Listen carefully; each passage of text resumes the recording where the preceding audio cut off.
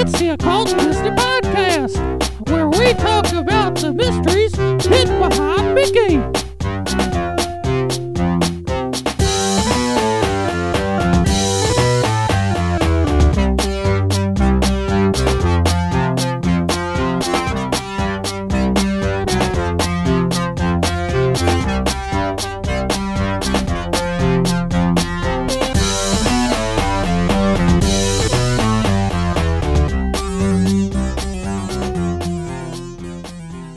Hello, this is the Occult Disney Podcast, where we look for the hidden Mickeys behind the movies. I guess I wrote something like that onto our new artwork, but I don't remember quite what it was, and I think I wrote it different somewhere else. But you get the general vibe there. It's cool.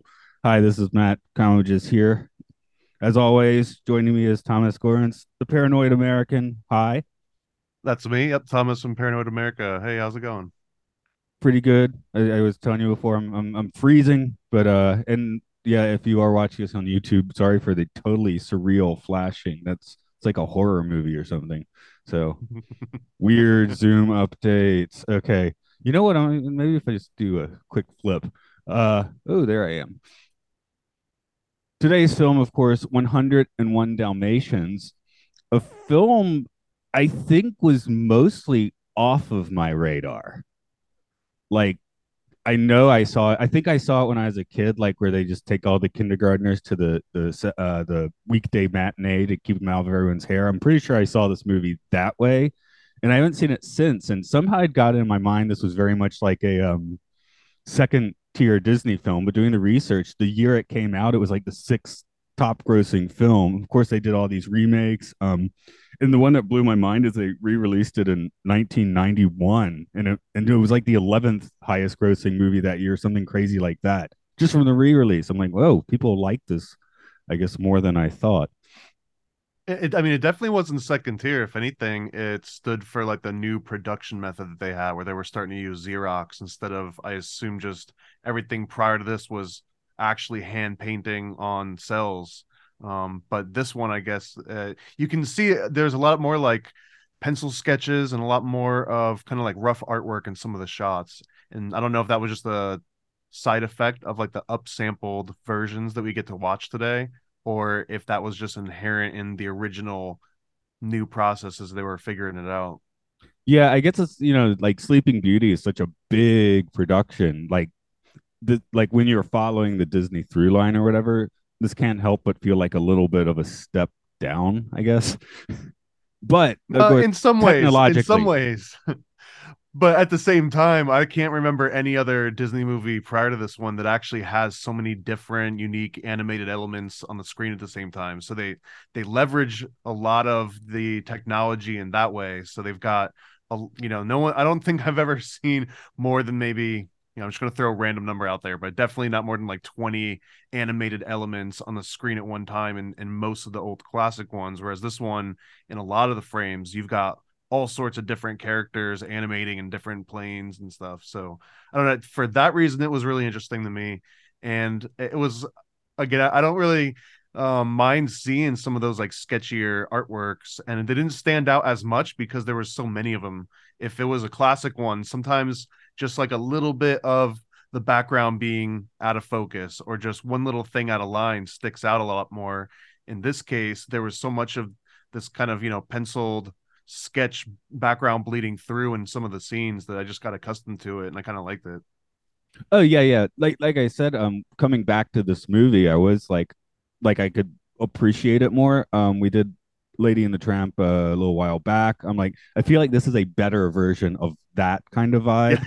yeah, I agree. So, because that one, I mean, now I'm like, what was the story? Tramp gets them in trouble. They go to the pound. They get out. Was that it? This one has a little more meat to the bones, and fur to the meat to the bones. That yeah, of course. I also appreciated some of the darker sort of aspects of it. Like they were actually going to kill these puppies. They're talking about hitting them over the head and skinning them. So they didn't kind of like skirt around the issue quite as much in the cartoon or in the remake. Would you consider yourself more of a dog person or a cat person? Probably a dog person. Yeah. Okay, But we I like we I've had both. I've got both. So yeah, when growing up we had both, and I guess I spent more time with the dog, but I think I'm more of a cat person. To be perfectly honest, I'm probably like a no pet person. I don't want to have to be thinking about those sorts of things, but I have to say though, this I don't want to sound like an elitist as from the standpoint of dogs, but there's some dogs out there that are just kind of like a dog that's just, I'm a dog, I'm dumb. I just, I eat, I run around and I get sticky. And then there's some dogs that have like a full-blown personality and, kind of like adapt and turn into like a little friend.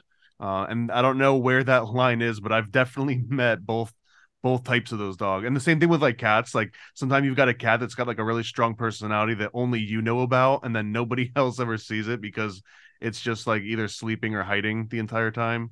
So like on those ends of the extreme, I really love a great dog versus a great cat.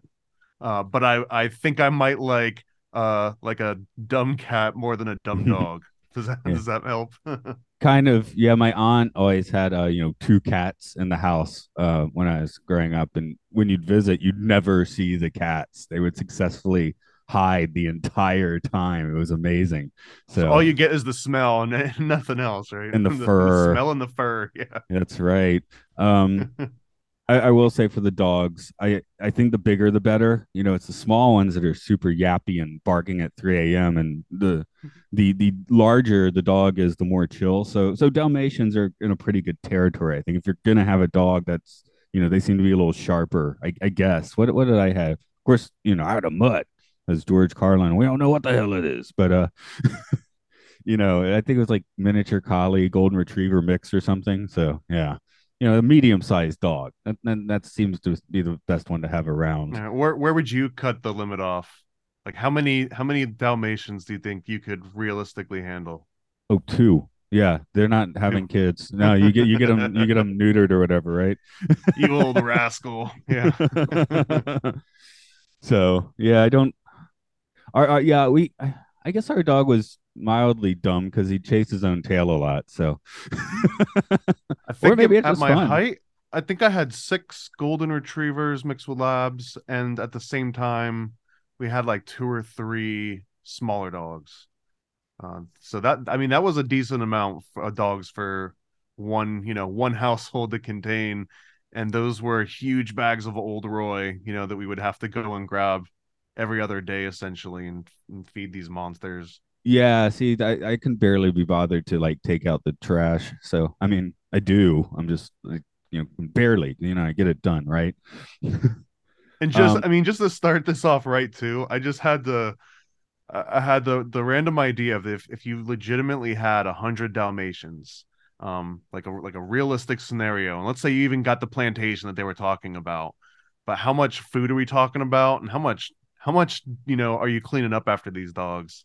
And I think I did some of the math to figure out the exact amounts, which was a little bit surprising to me. well, you become a dog wrangler and you just, you know, invade supermarkets and stuff, once the dogs get a little bit older and have a little bit of a attack power. Because think about that, give it like 1 year, give it 1 year, and you have like an army of dogs to take the food you want from where you need to take it. Well, and an adult dog is Dalmatian is somewhere between 40 and 70 pounds. So you start doing the math on that, by an order of magnitude, it starts adding up quite a bit. So you either have to have a lot of acreage just to spread out, all the dog poop on top of all the food that you would need. Or you prepare to ransack the target with your army of dogs, which sounds fun. If you But had a even then, you hundred, can only do it so many times until they're out of food, right? yeah, well, yeah, then hopefully they restock the stores. Maybe Yeah. you didn't close them. I don't know. I'm yeah. They just put up with you for 10 years plus. You said you had a lot to say about the book, which is The 101 Dalmatians by Dottie Smith and the author. So do you want to go there first?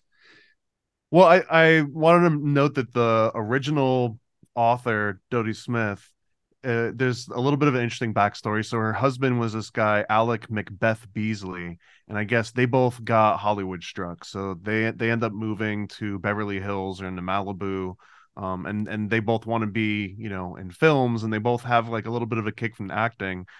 And Alec Macbeth Beasley, her husband, is kind of an interesting character because his dad was one of the Titanic survivors, and he wrote a book called The Loss of the Titanic SS or something like this. And he actually describes like getting on the boat and like how nice it is and going for a little workout, all the way up to the point where he gets saved and he's, you know, he actually makes it off alive. And you know, it was just lacking some of the pizzazz that I was expecting from like a huge survivor of the Titanic. But it was just, you know, oh, I didn't even know that the boat was sinking. You know, I was dancing and I felt a little off balance, so I went and I checked and I asked if everyone was okay, and they said everything was fine. So I went back to my room, and then I came back out again, and and the boat was sinking. So I just walked over, and there was an open sort of, you know, safety boat that I was able to get on with my kid, and they lowered us down, and they almost dropped another boat on top of us, but we shouted and they moved it out of the way, and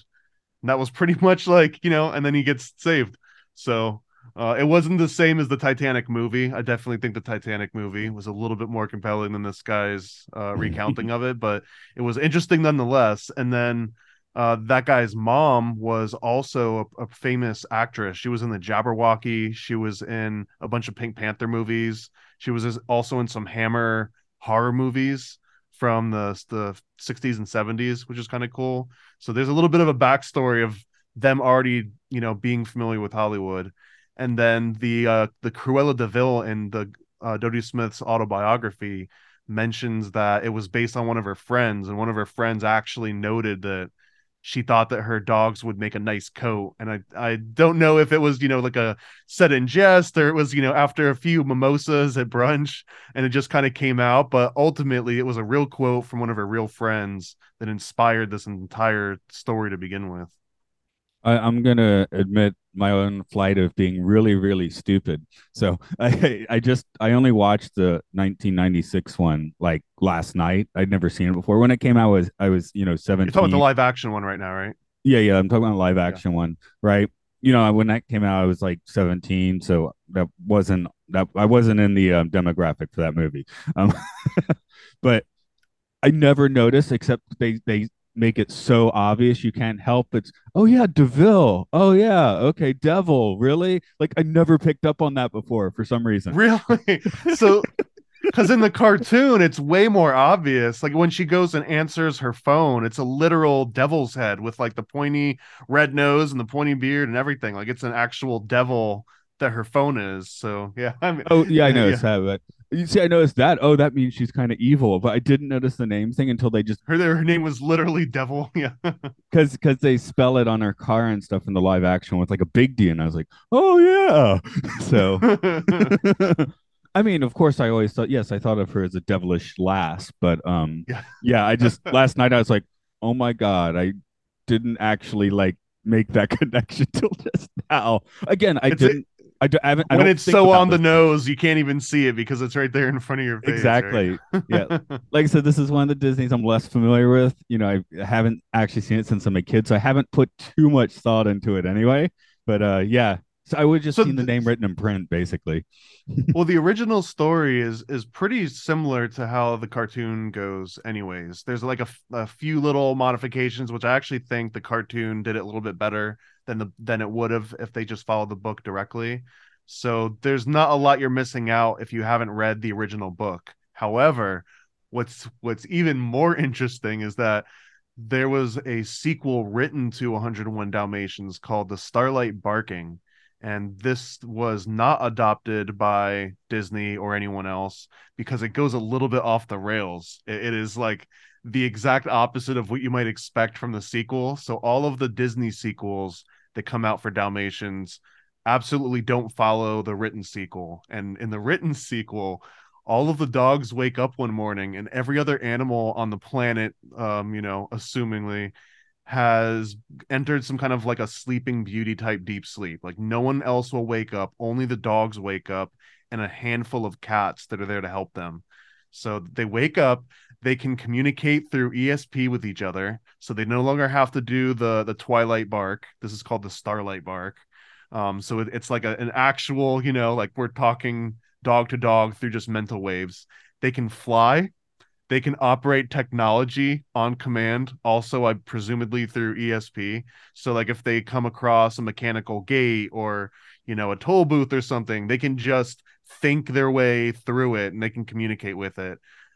They also, a large god dog comes down from the stars called, he comes from Sirius. He's the actual star god of Sirius.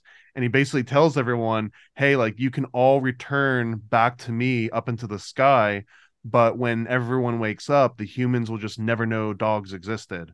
But you can come and live with me in the stars forever. And by the way, you might want to do this because there's an oncoming nuclear war that's going to wipe out all of humanity. So, like, this Sirius dog star gives all of the dogs this last out, and the dogs like kind of think it over, and essentially they decide that they'd rather be with their masters because the chance of meeting a special human, they just can't miss out on this opportunity. And then, the nuclear war never actually comes, or maybe it does, but it doesn't get into that. And I don't think she ever wrote the third version of this. The But just post-apocalyptic one. as I read over this, though, I didn't read the full book, but I skimmed it. I found like a copy online, and then I read a few different summaries of it. And it is as crazy as it sounds, which makes sense on why that particular book didn't get adopted. But oh, how I wish it did. I really think that this one would have been such an interesting story to adopt. Yeah, it's kind of like how we need that second Forrest Gump movie where things really get off the rails. um, which what happens in that? Actually, I guess the Starlight barking is a little bit more madness. But no, you're explaining like, well, why didn't they make that an animated movie? Somebody should. Could be like a Return to Oz situation where you like you use this property, but you don't use any of the Disney specific stuff. The opposite direction, of course, with Return to Oz. But someone could rock that out. I think But and I mean, I was thinking too on the same kind of properties that you can make this like a horror movie quite easily by just taking the exact premise and just have Cruella de actually see it through and win. Although I think that globally it's more acceptable to skin a person and turn a person into a coat than it ever would be for dogs, at least no, in the States. no. I have friends that'll be perfectly happy to watch 101 slasher films, but they don't want to see like a dog die in a movie. Or even like you want to see like a dog hurt its leg in a movie, even if it's animated. So So are you a dog fur coat or a cat fur coat person? Which coat would you prefer? I would probably go for a hypoallergenic dog coat just for practical reasons. Yeah, that's kind of the MacGuffin of this movie. Which, like you said, if Smith, Dottie, sorry, I forgot I'll say her name already, but if she had gotten this comment from her friend, at least that's some connection with reality. Because otherwise, it's like, why would you even want to do that in the first place? I mean, like she's got It could syphilis also or be like something. that cute aggression though. Like I could just eat you up kind of thing, or like Mm. I want to just pinch your baby's cheeks right off. There was not a lot of context given because, of course, once you give context to a quote like that and then it explains it, it takes away some of the mystique. So it just sounds better that one of her friends actually, inspired this movie by this comment. And then the voice actor who I believe was also the live action, rotoscope reference actor. And what's her name? Get that back. Betty Lou Gerson, yes, who was in Cinderella, was it? She had done some previous voice work, but yeah, she was apparently modeling sort of after Betty Davis somewhat. And another reference, but yeah, that's why her clothes don't quite fit. Her gray skin pallor is definitely notable in this movie. Like again, makes her seem kind of demonic. I should have gotten this earlier, but Yeah, I mean, they kind of beat you over the head with it. Like she literally has a skull for a head. Like she doesn't even have any sort of muscles or fat on her face. It's just a skull with skin on top of it.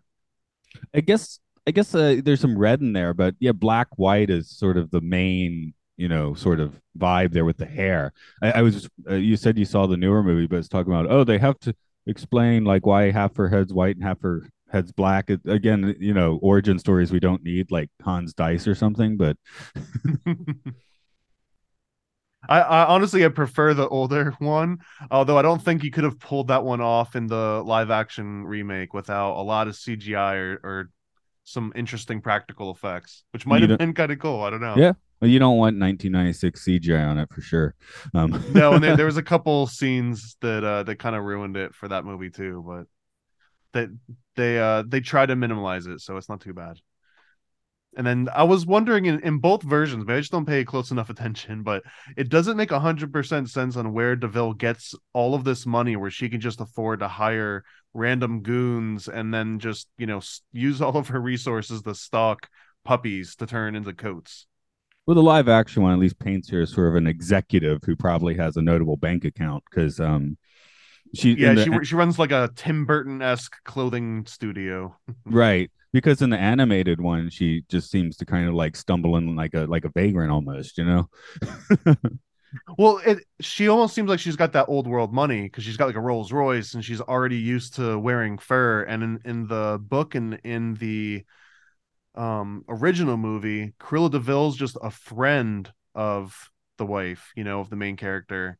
And that kind of tracks with the autobiography of the author. But in the movie, it's the boss, which makes a million times more sense because then you've got like the Devil Wears Prada sort of dynamic going on where, you want to impress the boss. But it didn't make sense in the book and the movie, the original animation. Like, why are they even friends? It doesn't seem right at all that these two different people would even be in the same sphere. And I think they explain it away in the original that they were roommates or they had known each other early on, but it still doesn't make any sense why they would still be associating with each other. Yeah, you are right. It makes more sense in the live action one, but I kind of like the insane relationship that we see in the book and animated movie. I'm like, yet like you said, doesn't make sense, but I just liked watching that for some reason. I don't know. I guess it's because you tend to have like that bizarro friend here or there, right? Yeah, I guess so. They spice it up a little bit. And another interesting note on Cruella de Vil is that in the Starlight Barking, the dogs decide they want to get revenge and they determine they're going to go and kill Cruella de Vil. But when they all, go to do the deed, they see that she's moved on from fur and now she collects metallic plastic items. And they decide because of that they're going to give her a break and they don't murder her, which was a Metallic very and yeah, plastic, metallic not metallic. plastic items, which you have to just imagine in like the 19 what 40s, 30s or 40s when I think that was originally written that maybe that was like a cool new futuristic thing is like metallic looking plastics. Like this. But yeah, Oh, you can't. that was a specific thing.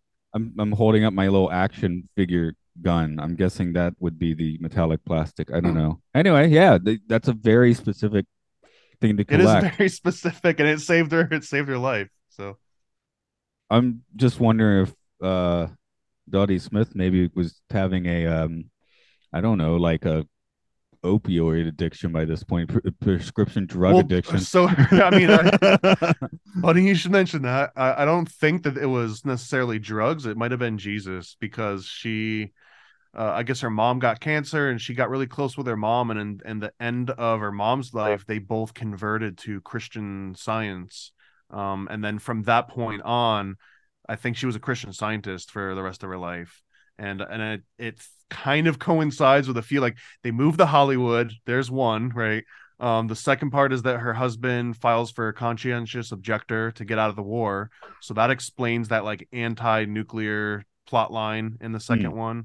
one. So that there's a few, and then the Christian Scientist thing, maybe that makes sense where all of a sudden everyone's got ESP and they can fly and they can just operate technology on command because that newfangled technology that's too hard to operate in those stupid punch card and abacus machines.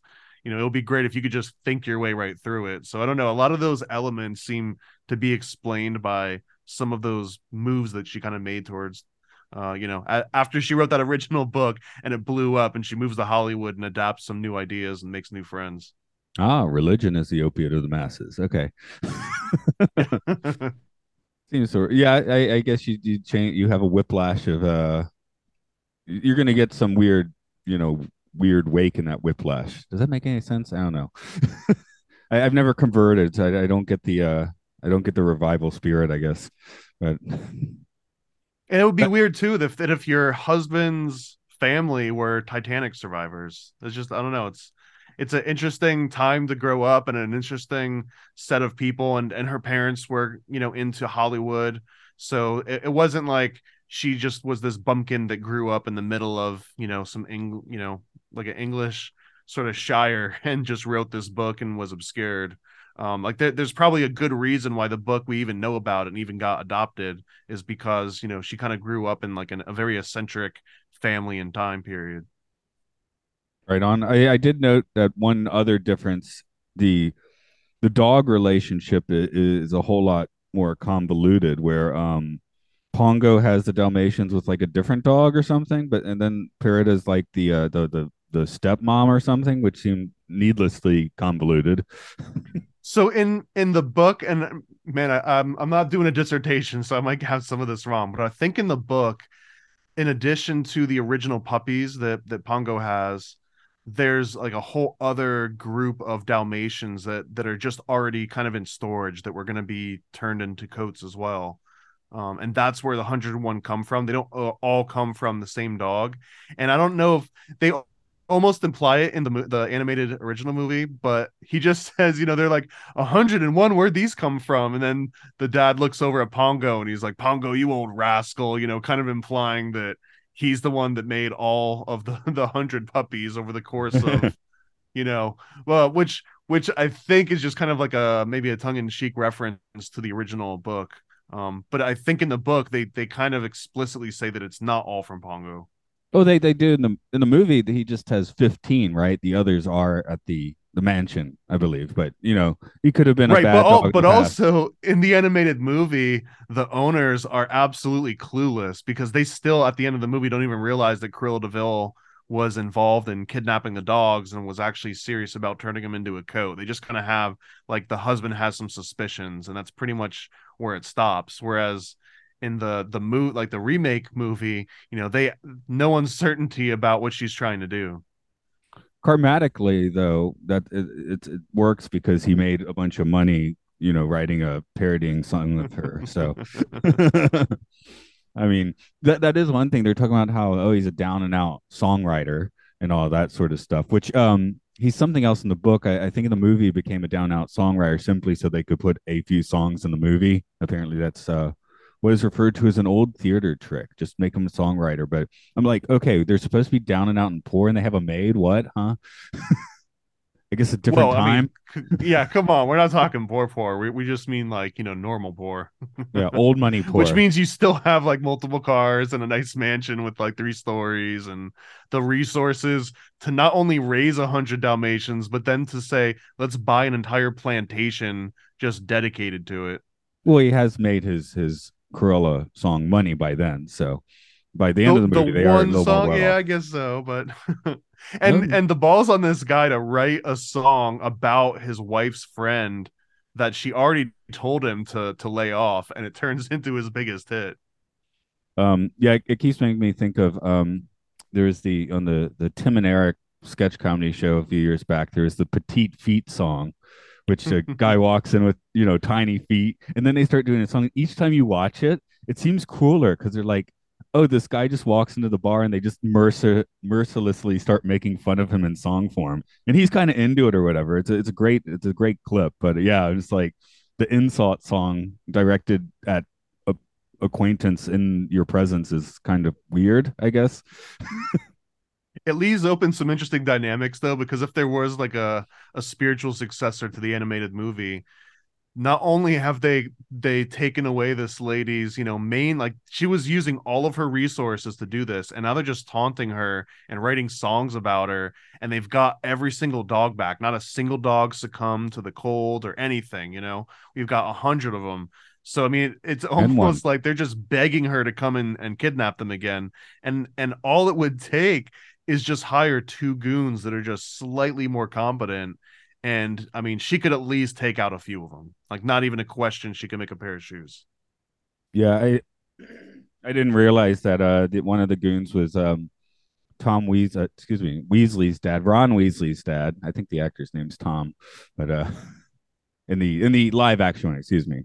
Who is the main goon again? He's someone quite Hugh notable. Laurie from Yes, thank House. you. Yes, Yeah. yes. Watching Doctor House And try a to be a bunch of other scumbag. stuff, of course. Yeah. Yeah, yeah. No, for me, Hugh Laurie's always like Blackadder is still my main thought of Hugh Laurie, Okay. which is like the last thing people think of now. But when I see him, I always think of Blackadder. So there's probably a few other people I do. That was a popular enough show. But yeah, I did like the casting. Jeff Daniels. Sorry, I'm skipping ahead to the live action one because I guess I watched it most recently. But yeah, this was coming.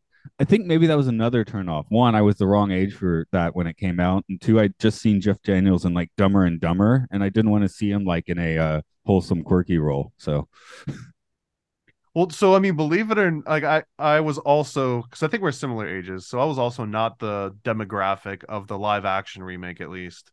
The original animation, same thing. Like it was a babysitter at some point, I'm sure. But rewatching the live action was actually a whole lot better than I was expecting it to be, or that I remembered it being.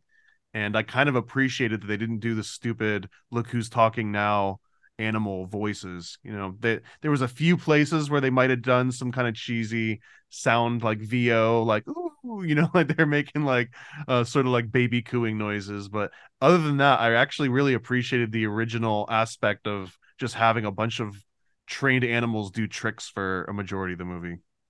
yeah, and I had forgotten that it has a John Hughes script, which is pretty trippy. And they paid him way too much money. There was like contractual problems. In the Disney War book, there's a whole bunch about this, but I think it's one of the things that got uh maybe it might have been one of the last thing Katzenberg did, which got Michael Eisner to really get pissed at him or something, paying John Hughes so much money to write this script or something. So if you read that book, it didn't seem like they needed it. Like anyone could have written this script. Yeah. That some was aspect. exactly. So when last time I was like, John Hughes wrote the script, what? That's so. And then I kind of remembered, but it's if you've read the Disney War, it's so convoluted, you can't remember what horrible thing who did the what. So I guess that's just corporate sniping. It's a different world than hopefully most of us live in. Now in the original, of course, we got Rod Taylor, who's in the Time Machine. He's in some Twilight Zones. This is just before he actually became a name, so he is kind of just a rando voice actor here, but quickly became the Birds. Okay, the Time Machine had already come out. He was in Inglorious Bastards. That's wild. Okay, are you familiar with him? I mean, Rod Taylor. No, I'd have to see a picture. Okay. Have you seen the 1960 Time Machine? I mean, of course, but I mean, I But would. he's the guy sitting in the time machine. Okay, he's the main actor from it. Yeah, he's the star. And then he's in one of my favorite Twilight Zones. I might have mentioned you. I do a Twilight Zone podcast where there's and when the sky was open, where the astronauts come back from Earth and just start slowly like disappearing from reality, like everyone's forgotten they existed, and he's quite good in that. So but yeah, I was just kind of happy to see that he kind of got his start in this movie. I mean, it seems that once people started getting into these movies, then either they would be rehired for every movie afterwards, or there was a handful that just kind of like went directly into obscurity, and it was like the only and last thing that they did. Yeah, because now it's just like an animated Disney movie usually has to have like some all-star lineup, which is probably a bad idea most of the time. Of course, there's a few actors that can nail it on stage and end screen, but on stage, So, sorry, not voice acting in the new live action. So we're on a little bit of a tangent though, but the new Avatar movie just came out recently, and there's a very similar dynamic to that too, where they're hiring big budget movie actors, but then just like painting them blue and then putting the stupid little motion tracking balls on their face and then having a moat and then do the VO. But it feels like such a missed opportunity to just have like random people that just are better at making facial expressions that you might not who know who they are. It's just weird that like we still are expecting movie stars to play roles that we don't even see them in. Yeah, I've heard several people after a movie be like, yeah, Kate Winslet was in it. What? Kate Winslet was in it? What? Where? Why?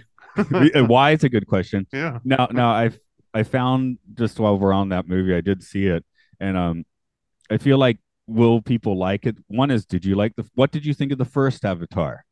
That's what you're going to think of the second Avatar. And the Okay, other fair enough. Fair enough. and the other I've seen that is both praise and criticism is the second hour of the movie's just snorkeling. So It's just live action snorks.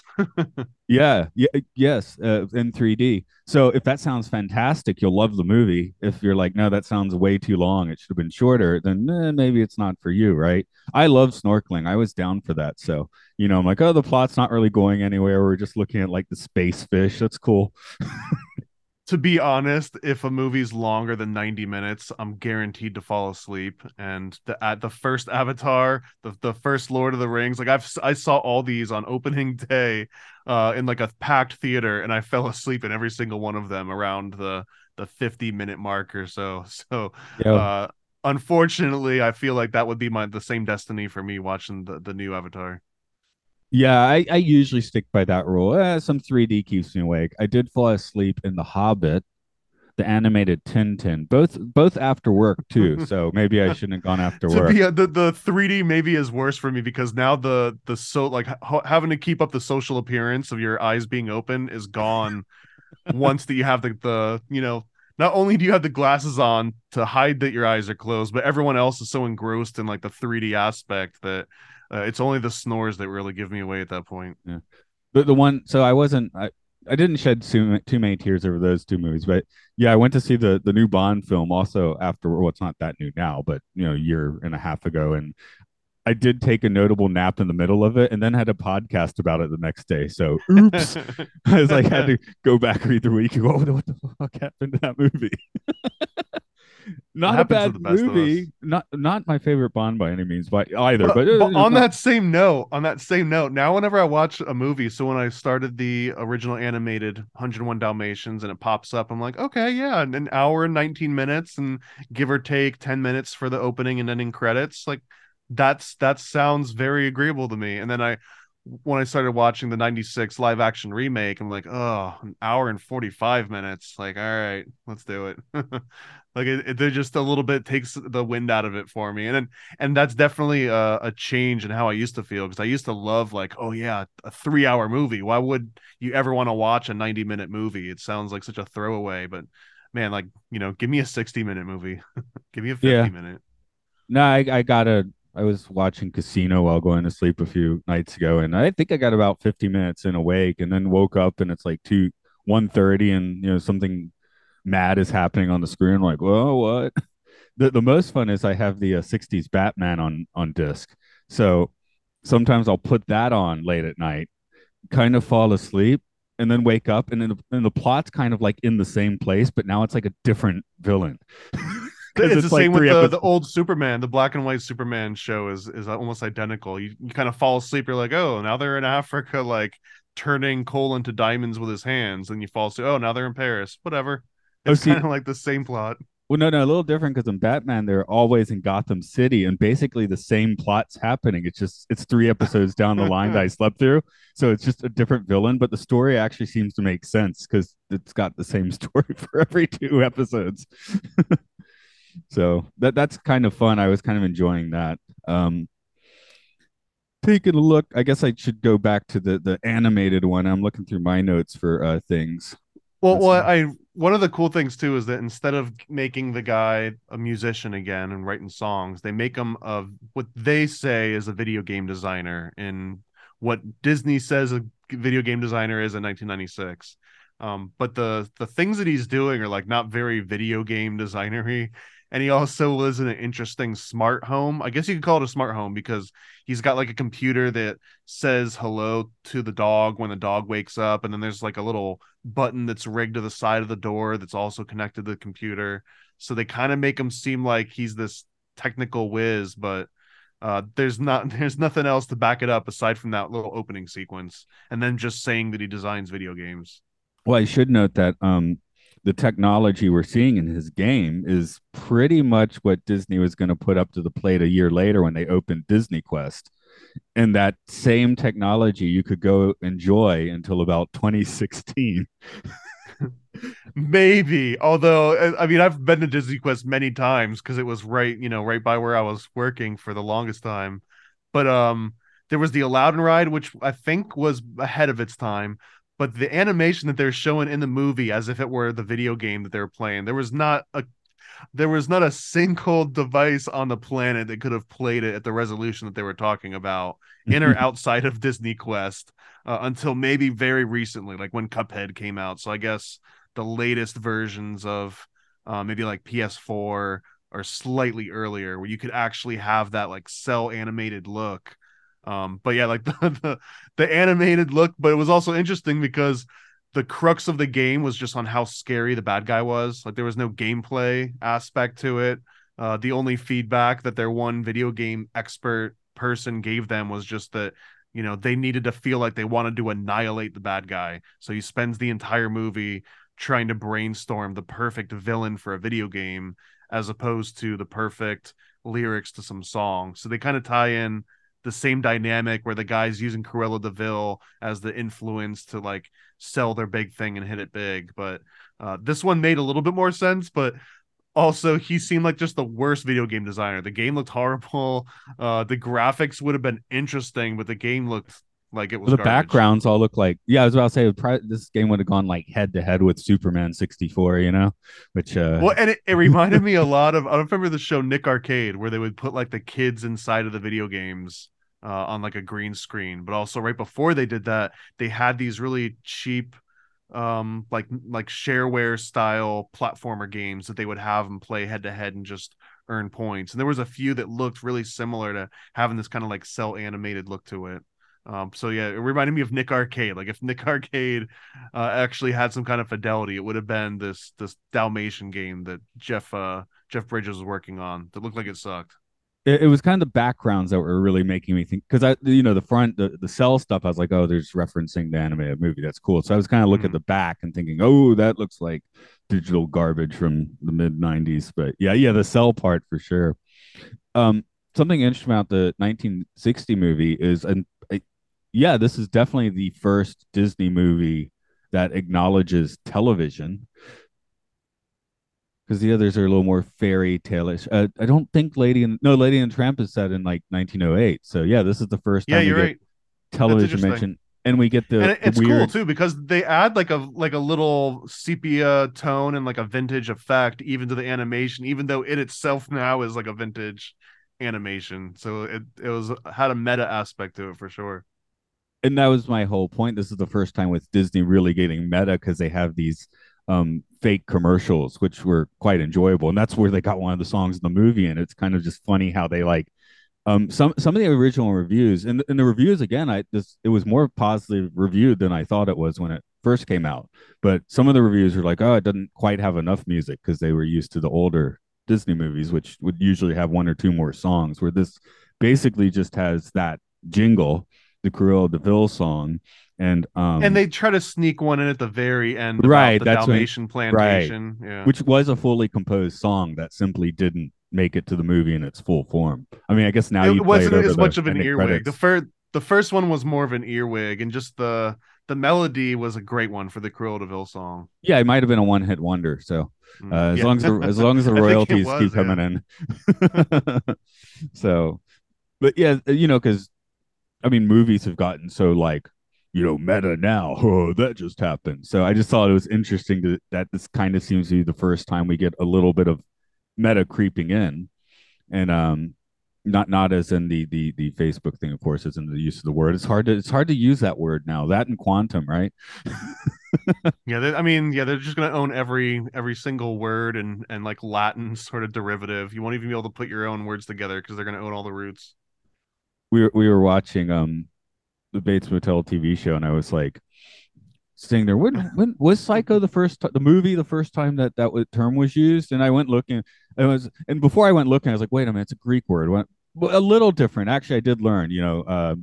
It's like Psycho with a K, I think. So maybe the Hitchcock movie is the first time we just started using it with the CHO spelling and calling that guy a psycho. So Well, I mean, how depends on how deep you want to get on that one, but that one was just because psychology and like the introspection kind of came from Jung and some of like the German and Austrian philosophers and psychiatrists, and then from them the concept of psychology kind of came out with like Freud, right? So a lot of it was kind of this Eastern European mentality. So a lot of it was spelt with the K in like almost like an Austrian, German, Swiss source. But as soon as it hopped over and came into America, then it kind of like dropped that and got the C. It became anglicized. Right, because one of the recent Twilight Zones I looked at, which I guess had an early 1961 air date, so they wouldn't have necessarily seen Psycho yet. Had that guy's psychological. And I was like, oh, it's kind of weird to say it that way. Like that guy's crazy, that guy's psychological. About the Psycho movie, that famous shower scene was actually based on a earlier movie from I want to say it was like earlier than 42, might have been 38 or 39, but it was a movie called The Seventh Victim, and that actually had the OG shower scene that then got kind of ended up inspiring the shower scene from Psycho that became way more famous. Right. Well, they got the editing snap, which I haven't seen the original. Maybe it's better. I don't know, but no, I mean there might be a little more finessing on the newer one, but yeah, so just to segue it, I guess Cruella is pretty much a proper Psycho. It's aimed towards dogs, but like you said, that in a way could be worse. Although I guess she's just making power moves, like you said, old money power moves, because I guess, although a lot of it doesn't make sense. So the only thing that explains all the plot gaps in any of the stories, like the remake and the old one, and we're gonna ignore the latest Cruella movie. But in the 96 remake and the original animation, it doesn't make sense that you'd have all these resources, especially if you had your own clothing company that was doing well enough that you could hire an entire staff and potentially an assistant that was somewhat competent, but then in your personal life, hire just the biggest bumbling idiots. And not just that, but why wouldn't you just buy one Dalmatian or a male and female Dalmatian and just breed them yourselves, and you've got an endless supply of coats. She doesn't want to live with the dogs. Right, but she had the abandoned place that the guys went and took them to in both instances, right? So like she clearly had the property to raise them on and had the two idiots to do the whole thing. So I mean, there's that aspect, and then also the fact that she expects either in the live action version where she herself is going to go and somehow take all 100 puppies back and skin them personally, or in the animated movie where she expects her two henchmen to kill and skin all 100 of them overnight. Both of those are very unrealistic expectations of someone you'd probably expect to be a psychopath. Yeah. When I was watching it, I did think of the Twilight bark being like the early version of the orange alert that we have now. When a kid goes missing in the city or something, you have the orange alert. So I was like, Amber. Yeah, we get the Amber alerts. Yeah, they should. Oh, maybe Amber. It's been. And it's Silver alert. If grandpa wanders away from hospice, they'll call that a Silver alert. Okay, I want to turn that to the Twilight bark, like in real life. Honestly, dude, like just skip forward to the ESP and flying like that, and just controlling technology with your mind. Yeah, keep track of your kids using mind powers. Well, I guess some people have kind of done that. So, but also, I mean, there's no other animal that's awake, right? So humans aren't around to hit you with cars. There's no other predators whatsoever. And again, you can fly at super fast speeds. You can communicate through ESP. So it almost seems like it would be the ultimate utopian paradise. So there's no danger whatsoever, I guess, right? Unless you just like overate yourself, or you found like the chocolate factory and the dogs got into the chocolate. But otherwise, there's no natural predators around, and you've just got your free reign of the entire planet. So I still want that movie to be made.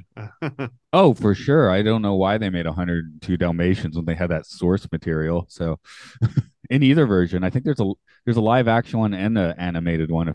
I mean, both made in around 2000. Yeah, I couldn't find copies in time. I wanted to, and there was also a documentary made on the making of the animated film that I wasn't able to find a copy of.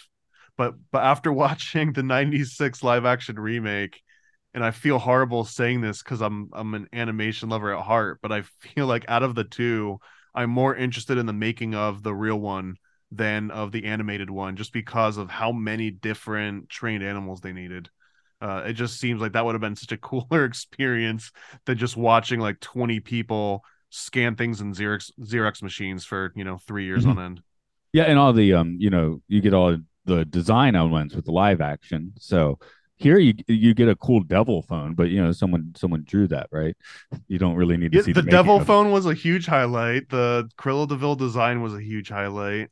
And I liked seeing someone draw. I don't know if you saw all 100 on screen at one point, but there was a lot of drawing going on, and I'm sure it was not fun. And I'm glad I wasn't part of any of the production, but it's interesting to see.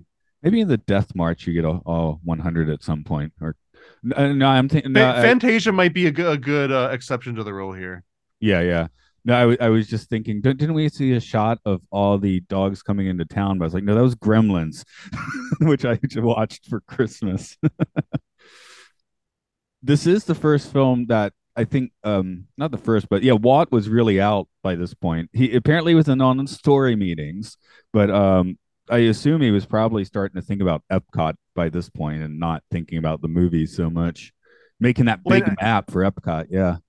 And I don't know if this was just part of his business acumen and it was just something that he always did, but he also bought the rights to at least one of this lady's, Dodie Smith's, one of her other books.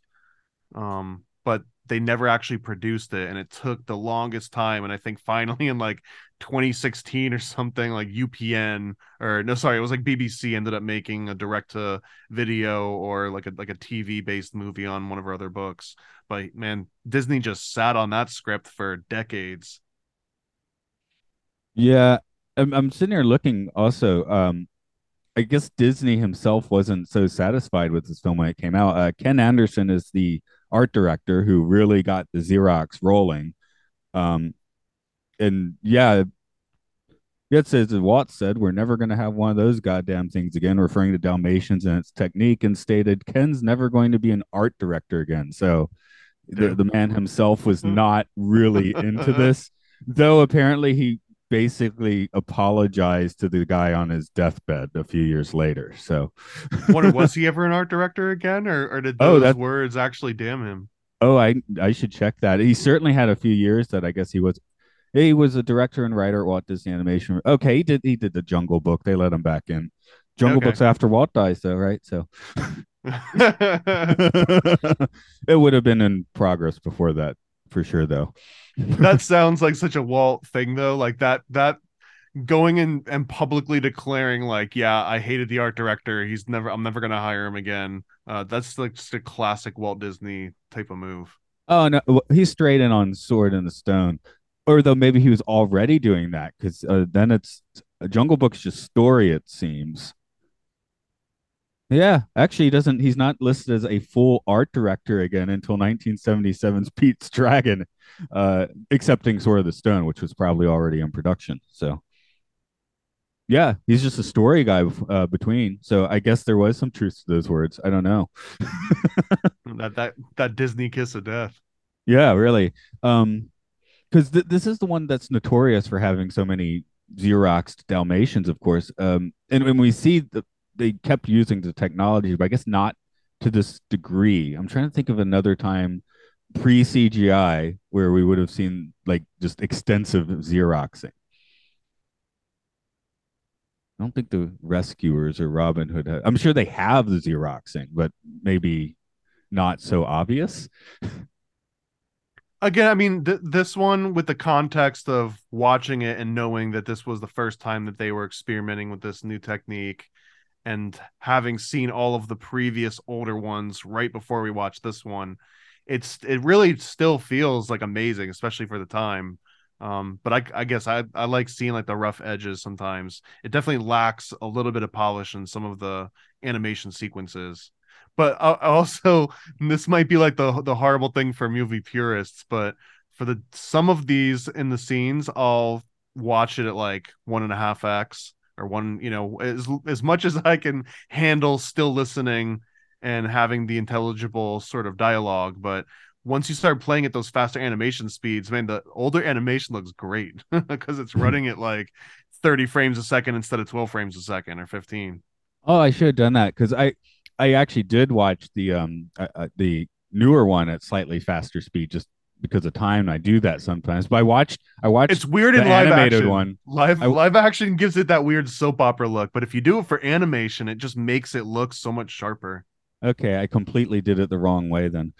Yeah. I watch animation normal speed and the live action one slightly faster. But again, I'm used to that. Like 2 years ago, I'd see my parent-in-laws downstairs watching like Korean dramas at double speed. I'm like, why are you doing that? You're not even enjoying the thing properly.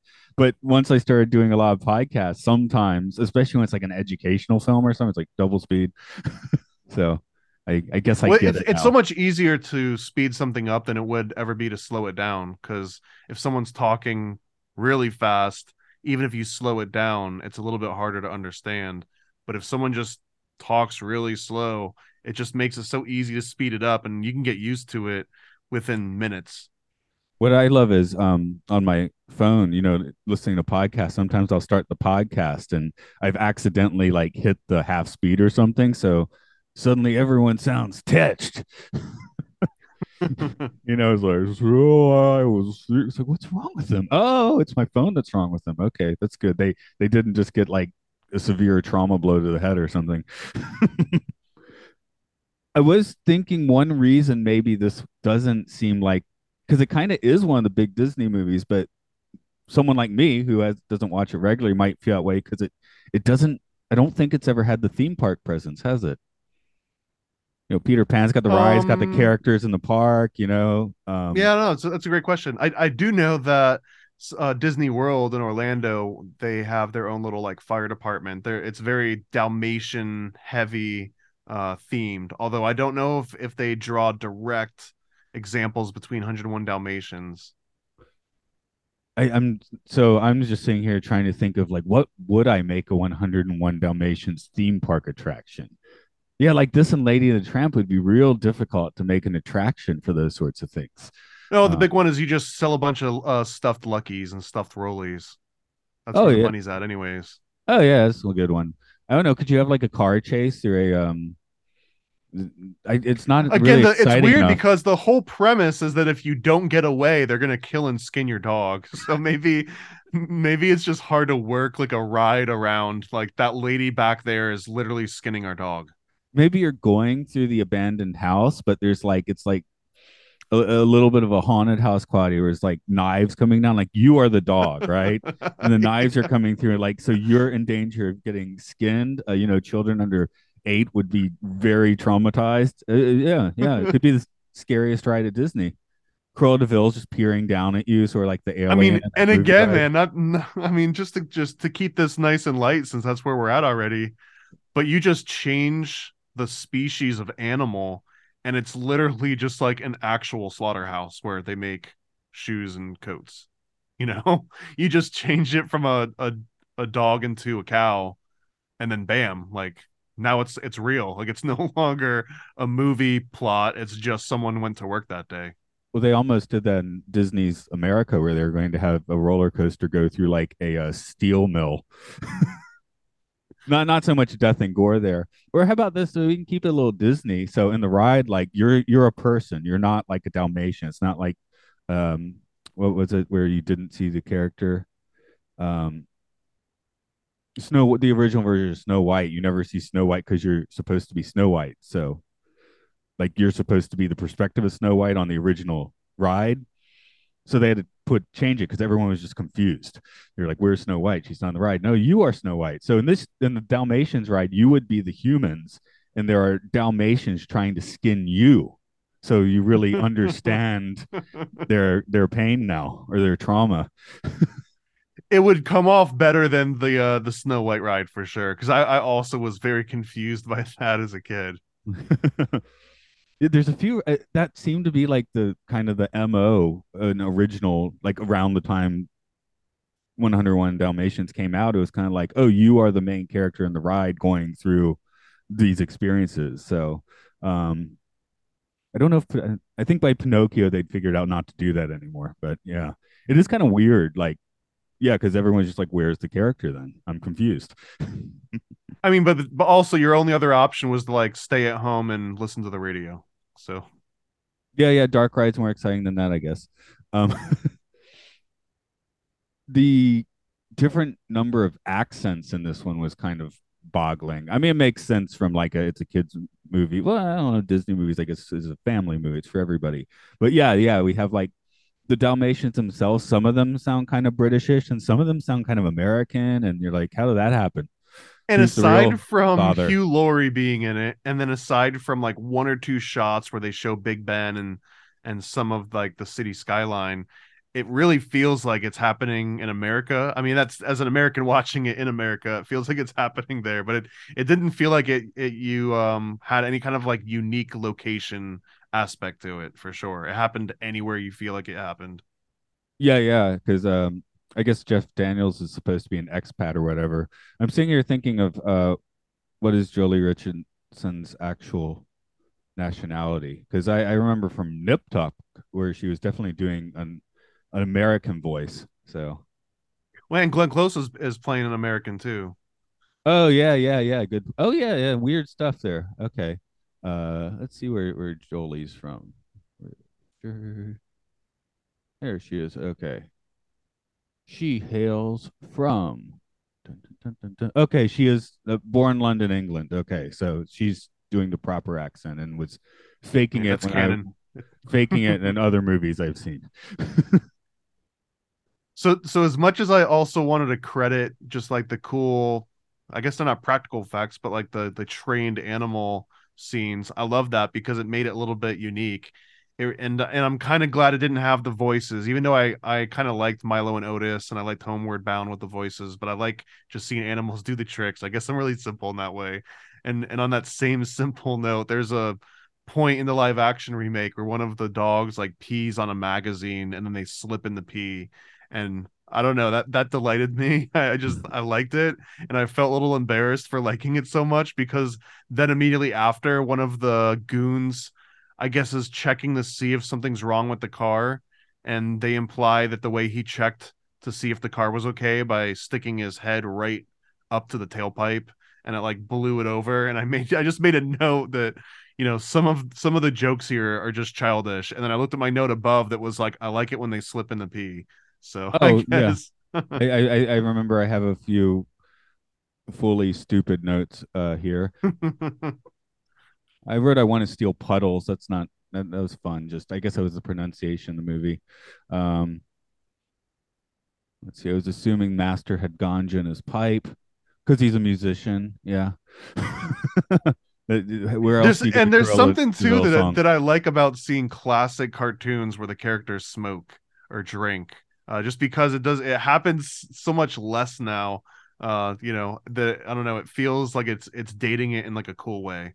Like they make smoking cool again because it's in this old animated movie. Of course, now we have like they'll have stills where of course you just airbrush or CGI out the Hmm. cigarettes in people's hands. So I think even some of the Get Back promo materials for the Beatles one, I think in the pictures maybe they got rid of it. Of course, in the movie they didn't because that's just not realistic or whatever. So The movie came with a pack of cigarettes yeah, and yeah, some it weed. should have. Yeah, yeah, it was second for sure. Um, uh, sorry, I had a thought about. Oh, I lost that thought, but I will go really back to Jolie Richardson. I also noticed when I was on her page that she is Vanessa Redgrave's daughter, which I did not know. So it's kind of interesting.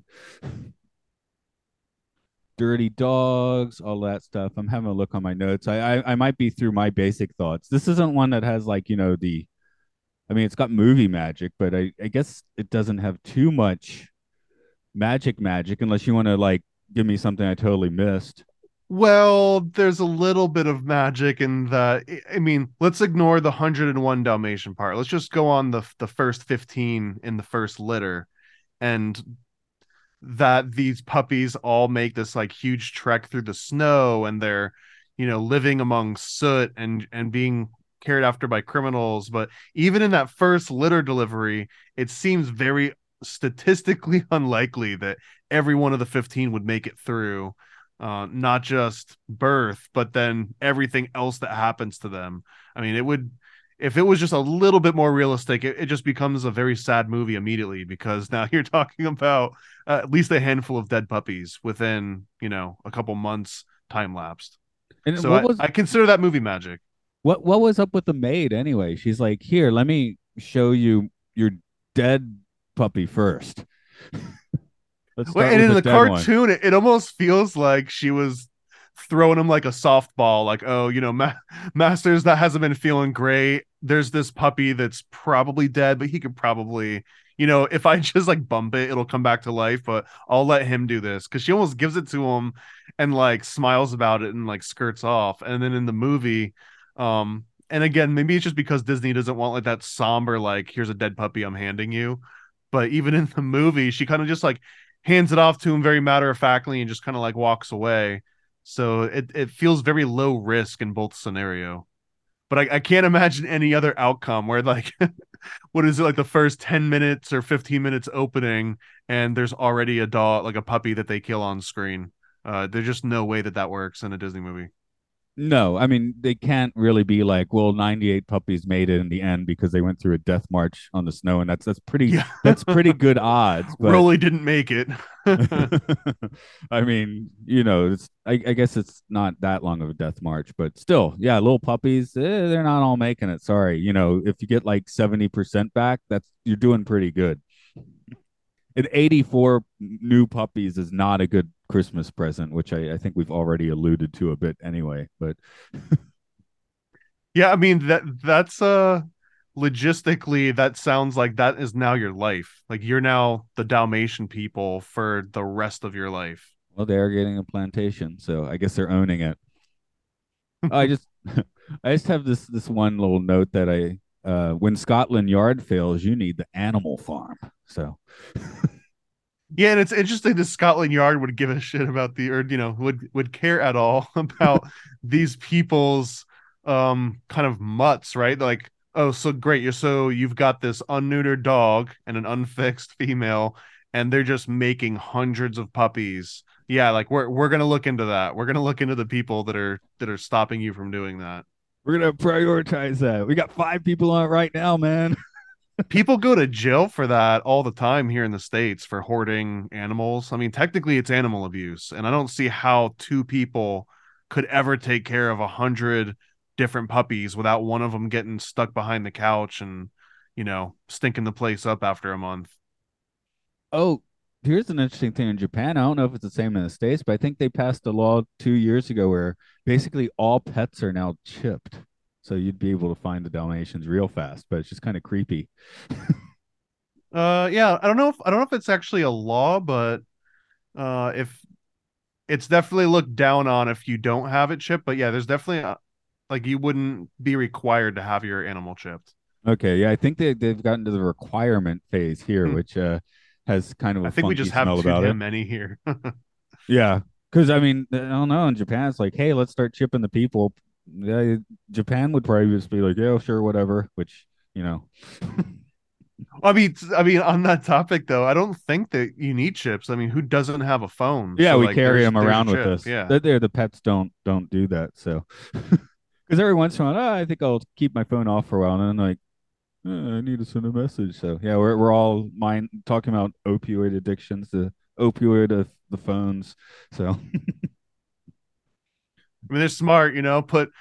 Put your chip right next to your crack, right? Your little crack pipe that you keep in your pocket all day. all right, yeah. 2 for 1 special. Are there any big points, other points you want to throw out on this particular flick? No. Again, they were both interesting watches. I would much prefer to have seen either of these over Lady and the Tramp, any version. Um, and I appreciate not having lots of music. And I realize that probably puts me in a certain niche of Disney movie watchers. But yeah, I liked it. I liked the animation. I liked the reuse and the sloppy looks, and even the freaking live action remake. Although the one thing that the live action remake could have absolutely done without was this stupid scene where the dogs are like riding down a little tunnel, and they've got that classic 1996 CGI that just takes you completely out of it. And it just makes absolutely no sense that they spent all that money on, actual dog trainers and had actual dogs and throughout the entire movie, except for a cumulative 20 seconds of horrible CGI. Yeah, so it just stood out so glaringly. And I just wonder if maybe they could just like retouch that up or just cut it out of future versions, or if it's just canon now. That's just part of it. It's canon. It's part of the dogs verse now. So It's easily the worst part of the whole movie by far. and they were thinking about having the puppies singing a song as they leave Hell Hall, and that got clipped. I think it might have That would have been written. even worse. Yeah, so they did you a solid there because I guess the music's pretty much baked into this movie, and like we said, there's not that much of it. It's in the commercial. He's actively writing the songs, so that's how they enter the movie. That seems reasonable enough. And also, I want to think in 1996. I don't know if Disney had put out a single good video game at this point either. So the fact that they have a video game designer in their movie, it seems like anything that might have came out of this in terms of video game ancillary products would have been an absolute nightmare for the next decade. 2 decades. That's why we're out Disney Quest. Yeah, that's right. And I went to Disney Quest. I think it was 2009 or 2010. And but our express purpose of going there was because they had all the retro games. They had like 2 floors of like real old school games. So we weren't Yep. really there for the VR experience, because if we had gone there for that, we would have been like horribly disappointed. We did some of that stuff because it was there. I think Aladdin gave me a headache or made me nauseous or something, but yeah, so we did some of that stuff. We did the bumper cars. That was fun. But yeah, our main goal for being there was all the retro gaming, which was very cool. And there was some, oh, I'd have to ask my boy. There was some game where it's like that was like the only place that existed at that point in time. So we were on a very geeky. It was we had a satisfying journey to Disney Quest, which I haven't heard too many people say. Well, one of the games that they had there too, I think ended up going to Vegas somewhere, but it was one of the first. They called it virtual reality, but really you just put like a little goggles in front and it had, a screen close to your eyes. But it was a multiplayer arcade game that 4 different people all played a different role. And I think you were trying to like either avoid getting assassinated by this big robot, or you had to work together to kill this big robot. And it was straight out of the 90s, like it had like lawnmower man style 3D graphics, but it was legitimately like a really interesting thing that you wouldn't see anywhere else. Yeah, so we can thank Jeff Daniels for designing all of that. Yeah, thank you, Jeff Daniels. Well, we close it up for today. So this should be, I guess, mid-February-ish. Anything going on with you about that time? We've got a whole bunch of new comics in the works, and hopefully we'll be about halfway done with a new Paranoid pamphlet. My original one you can see at mkultracomic.com, and that's a little pamphlet in the style of Chick Tracts, and it explains the whole backstory of the CIA's top secret MK Ultra program. And the next pamphlet that we're working on now is the whole backstory and history of homunculi, which is the plural form of a homunculus, and it explains where they come from, who originally wrote about them, and it even includes some recipes from ancient grimoires on how to make your own. So and more about dogs. I'm pretty excited. Yeah. That's fun. Oh yes, I was going to ask you, what is your favorite Chick Tract? I have to go with a classic. There's one called The Beast, and the cover just has like an all-American family, nuclear family, husband, wife, brother, sister, but they all have like upside down crosses on their heads. And it just talks about just various Satan, everything is Satan. And then there's another really good one that's about trick or treating, and I think it's called Trick or Treat, and it just talks about like the pagan origins of Halloween. Just a handful. I mean, we can go off on a long list of some of my absolute. There's a fairly newer one called Virtual Reality, which explains that the escapism of virtual reality headsets represent sort of like a satanic departure from God and the world. So obviously they always have that very hardcore fundamentalist Christian vibe to them. So like no matter what you're doing, if it's not praying, then Satan's got a hold of you and you have to repent. So that's Yeah. kind of the ongoing theme. My favorite, I think it might just be Angels or the Blue Angels or something like that, but it's the one with the rock band that signs up with Lou Cipher. I picked that one up, Faster and Cruel DeVille. Okay, yeah. They have And, to really smack you over the head with it, don't they? and when they're on stage, it shows them singing their song, which is like, "We're gonna rock, rock, rock with the rock," is the lyric to their song. But the best is one of them goes into a gay marriage, and um the manager is like, "I'll give you a wedding present, some AIDS." So then the guy like dies of AIDS or whatever. So Yet, man, if you look into the band Chick track, like there's some Chick tracks that even the Jack T Chick died a while ago, and now it's in like the hands of like the third or fourth person that's been running it now. But there's some books that even the Chick Publications company doesn't even acknowledge anymore that exists. it's my favorite's one of those. Yes. Yeah, I don't want to repeat what some of the topics are, but some of them are absolutely beyond dark. And because if you think about it, a lot of his audience were, people that were, fundamentalist Christians, but also prisons. So he appealed a lot to some of like the worst things you could imagine someone may be in prison for.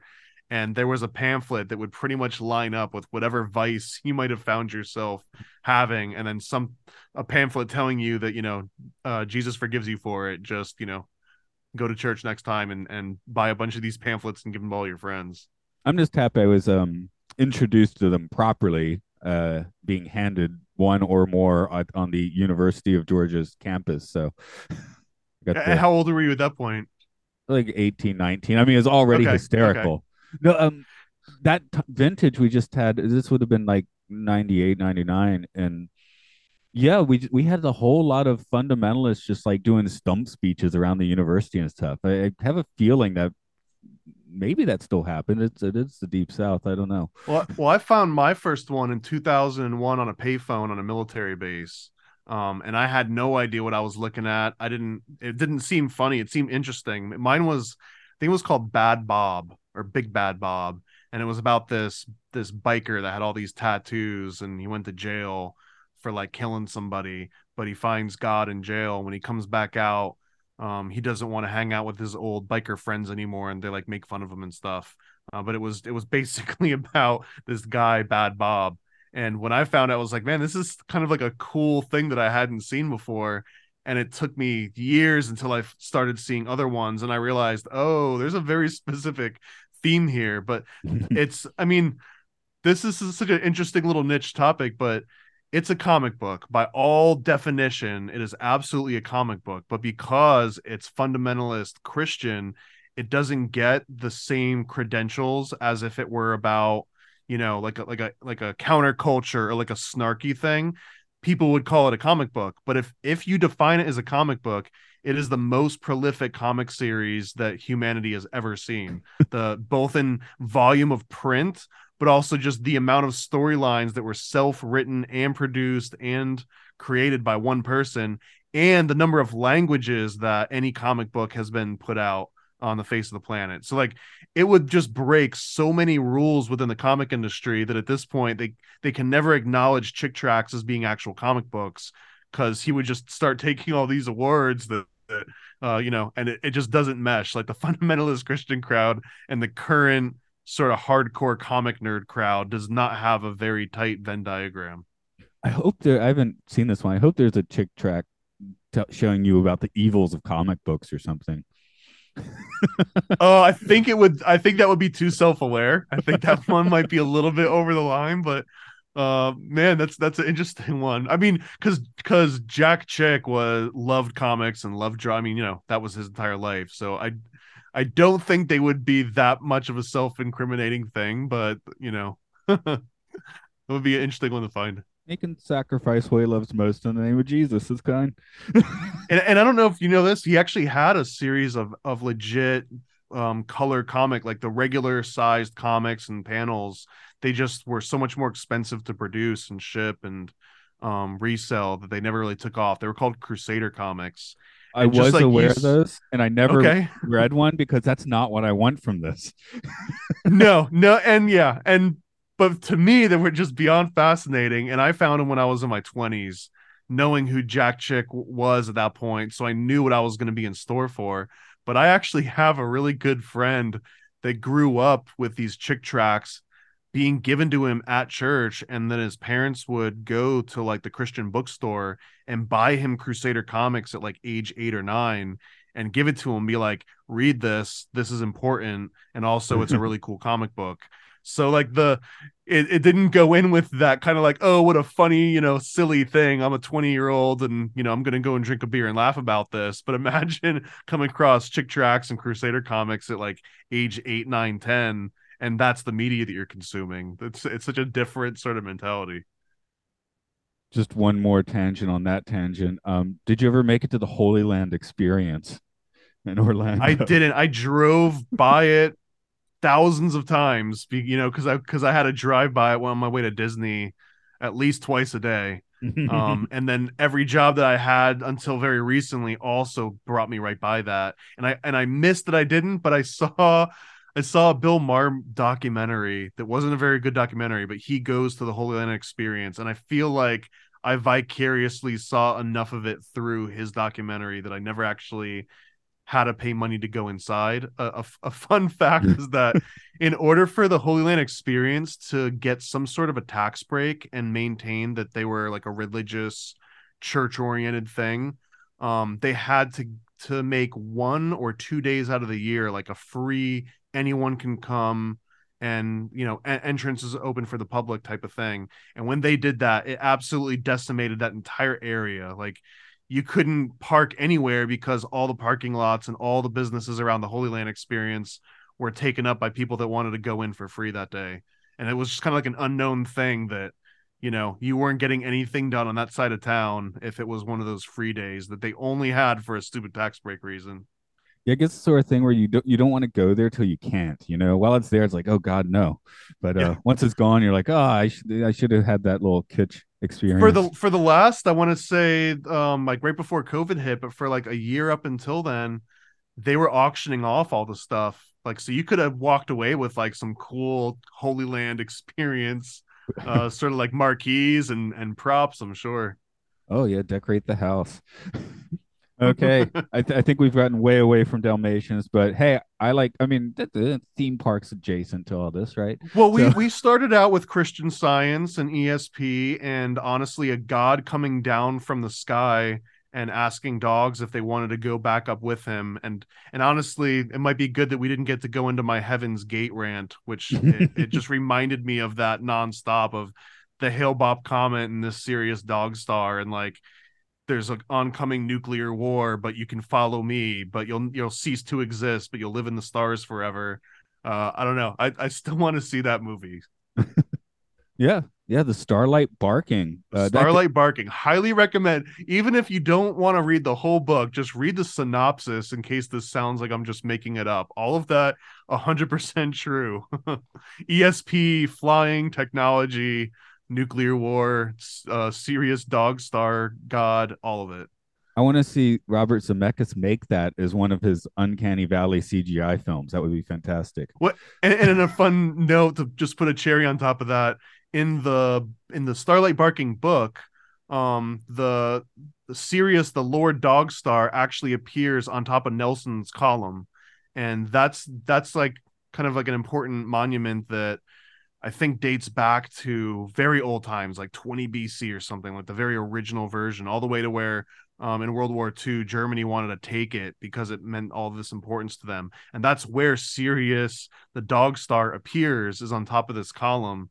And that exact same column in 2015, Disney paid, I think, like $30,000 to turn it into a huge giant lightsaber to promote Star Wars.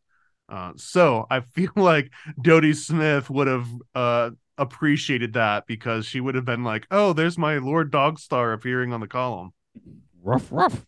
Yeah, but also means that nuclear war was soon to follow. So